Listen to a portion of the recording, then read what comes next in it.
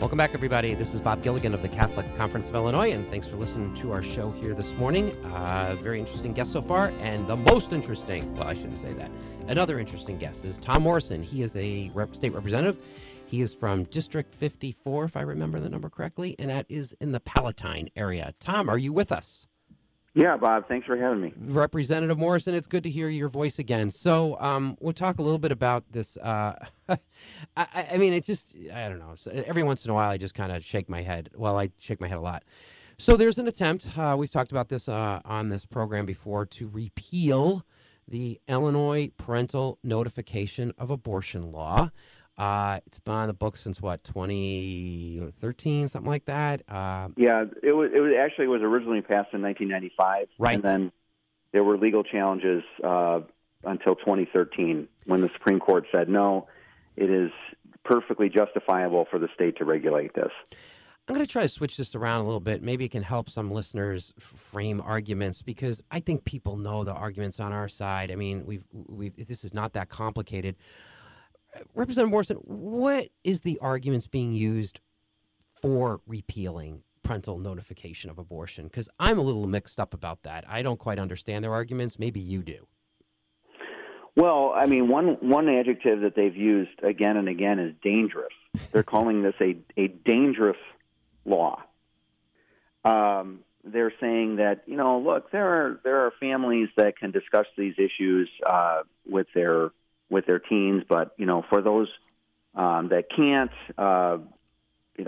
we need to make sure that access to abortion is just unfettered. Yeah, and the law takes that into account, which is they have a judicial bypass. Yes. So, yeah. Judicial, maybe we should explain that. So if there is a teen who does not feel safe talking, about her pregnancy with her parents or a parent, or actually any adult. I mean, the way the law is written, it's pretty lax. Right. Yeah. Right. Any adult family member. Right. It could be an uncle. It could be an aunt. Right. But the purpose of the law is to make sure that that child is protected. Well, there are a variety of reasons why, it's just good public policy to have this. But we're talking in many cases about a surgical procedure. Right. And I remember when I had my son's tonsils taken out, I had page after page of, potential complications that could happen with a tonsillectomy. Right. Nobody thinks twice of that. Right. No, right. Exactly. I mean, what if there was some kind of complication? And we know that this happens. We know that there are adults who have had complications from abortion. Some have died. Some have been permanently injured. And so if a girl is getting the surgical procedure done and nobody knows about it, no adult in her family knows about it, it could cause her death. It could cause, just some kind of serious complication for infection to, all kinds of things. So in addition to just the fact that this is a very, very serious procedure, we don't let teens get tattoos. We don't let them get their ears pierced. We don't let them take other medication without parental involvement.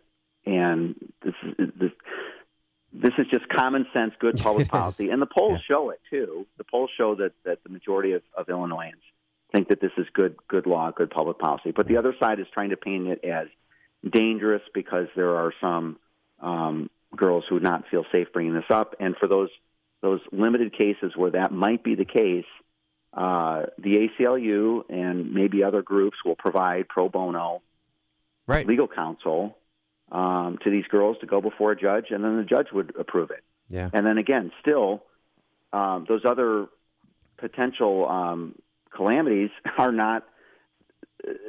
There still is not an adult in that girl's family that would know about it, but she's still getting the procedure.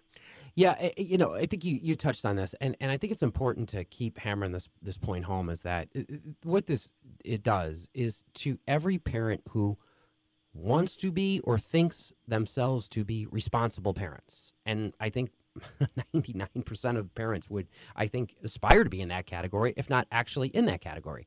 So if this bill passes, your rights are taken away, and those rights then are transferred to, well, a bunch of teenagers who don't want to tell their parents. And this is a zero-sum game. There's going to be, if this law is repealed, there are winners and losers. And the losers are parents who think the law should support their life right to know what's going on in their child's life. They're the losers, which I think is what, nearly all parents? I mean, we'd all think that just everybody would want to be in that category. And then, if you will, the winners are going to be, well, some teenagers who don't want to tell their kids, their parents, what they're doing with a very, as you indicated, significant surgical procedure. Or, okay, if it's not a surgery, you're taking drugs. I mean, and these drugs are very powerful drugs. Mm-hmm. So it just boggles my mind why we're even talking about this. We've looked into this, and I know the answer if you don't know it, but can you think of any other state that's contemplating doing this? There are none. So there are apparently, I think there's 33, 34, 35, 35 other states require some other kind of parental notification. Correct. Consent or notification. Yeah. Right. Yeah. I don't know any of them that are going the other way, though. I think most states are contemplating putting notification or consent laws into place. They're not repealing laws. Look at so in recent years in Springfield, we have regulated tobacco usage. We've increased the age of for tobacco usage. 21. 21. Right. So the arguments on the floor were, look, these young people, they don't understand the risks that they're taking when they're doing this, and so we need to increase the age. Okay, so the same argument applies for this procedure as well. Now, another thing that I've heard proponents say is, well, these teens are old enough to decide if they want to keep the child, so they should be old enough to decide that they don't want to. And I don't know if you've heard that. Yes, I have. Very much. But, yes, I have. But, heard that a lot. Mm-hmm. And again, the issue is does the government have a role? Do families have a role in helping young people through this? Because the other side, at the same time, I don't know if you talked about this on your show, but they're pushing really, really hard for a couple of sex ed bills. The Reach Back, sure.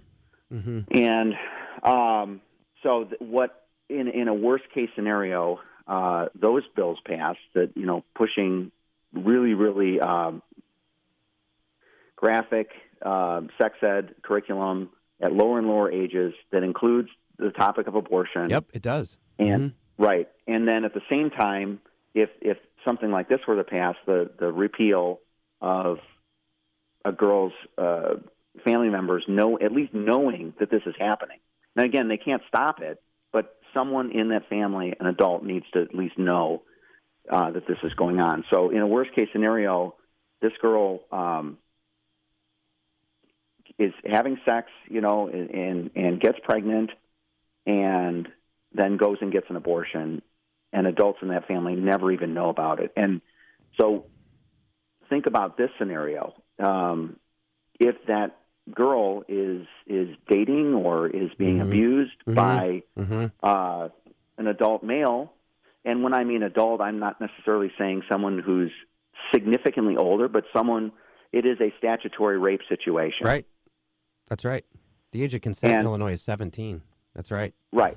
So if that girl is going in to get an abortion, that abuse may continue without anyone in her family even knowing about it. I'm sure you saw the video of Brooke Bello, who is a person who's speaking out about this and who was trafficked as a minor. And since that video, we've since talked to other individuals who have been trafficked as young girls, and they will tell you that they wish that there was some sort of notification or consent law in place, because perhaps it would have alerted somebody, a parent, a law enforcement person, to stop the abuse. And that's where those who are arguing for repeal of parental notification, that's what they're arguing for. That just makes no sense to anybody. Representative Morrison, we have about 2-3 minutes left. So here we are. It's April 19th. This bill has not moved out of a committee. What's going on? Yeah, well, it did move from what's called the Rules Committee. That's sort of like the first step in a bill moving forward. From then, it was assigned to Human Services, and then it just did not get sufficient support in Human Services. So it was sent back to the Rules Committee. Now, that doesn't mean that it's dead, and Yep. I really, really want to encourage your listeners to stay vigilant, continue to contact their Right. state lawmakers, because what we saw 2 years ago was there was a similarly, pretty extreme bill allowing for late-term abortions, and because of the pushback, that bill stalled. Yep. But at the 11th hour, the proverbial 11th hour, Yeah. basically over Memorial Day weekend, when everybody is enjoying their family time and barbecuing and all that kind of stuff, I'll never they forget brought it. that bill back. Mhm. Yeah, at 9 p.m. on a Sunday night That's before right. Memorial Day. Right. I remember that. And they pushed it through, and then it passed the Senate really just minutes before the May 31st deadline. So they passed it like 11:30 at night on a Friday night. I remember that. So Yep. so please stay vigilant. Call your lawmaker. Get an answer. Don't just have an assistant say, "Okay, well, we'll note your opposition." I mean, try to get that lawmaker on the phone and get a verbal or a written commitment that they will not support this. That's a very good suggestion. I think people are calling. They're doing what they can. I think they're getting a little tired now because it's been going on for 6 weeks, 8 weeks or so. But I think you're right. It's time to double down our advocacy efforts and not let them fade away. Get the lawmaker on the phone if you can. Get a commitment, as Representative Morrison indicated. Hear what they say and keep their commitment. If they say they're going to vote against it, make sure they do so. Because we saw with the RHA 2 years ago, we saw a couple lawmakers who had committed to voting no, who changed their opinion, and that's how it passed. Yeah. So I think you're right. The other side, they kept calling, and the same thing with HB 40 Yep. 4 years ago. Mhm. That was the taxpayer funding for abortion bill that became law. Yep. We had some initial wins Yep. stopping it, and then the other side, they just did not let up. They continued to make their calls. So we need fighters. We need people who are going to be vigilant. Representative Morrison, you are one of them. You're probably the head of the class, and thank you so much for what you do. I know you're always fighting to preserve and defend human life from conception to natural death, and everybody is very supportive of your efforts. So thank you for doing that, and I think we should advise all listeners to do the same. Be as strong as Representative Morrison and keep calling and get those lawmakers on the phone because we have to stop this. The bill number is House Bill 1797 or Senate Bill 2190. Those numbers could change. If they do, we'll keep you updated on that. We'll let you know. And so for now, Representative Morrison, thanks so much for taking some time to join us. thank you. Take care. This is Bob Gilligan of the Catholic Conference. Thanks for listening. Good guest this morning, Josh Hale. Dan Mishla and Representative Todd Morrison. We'll be back on the third week in the month of May. Have a good day, everybody.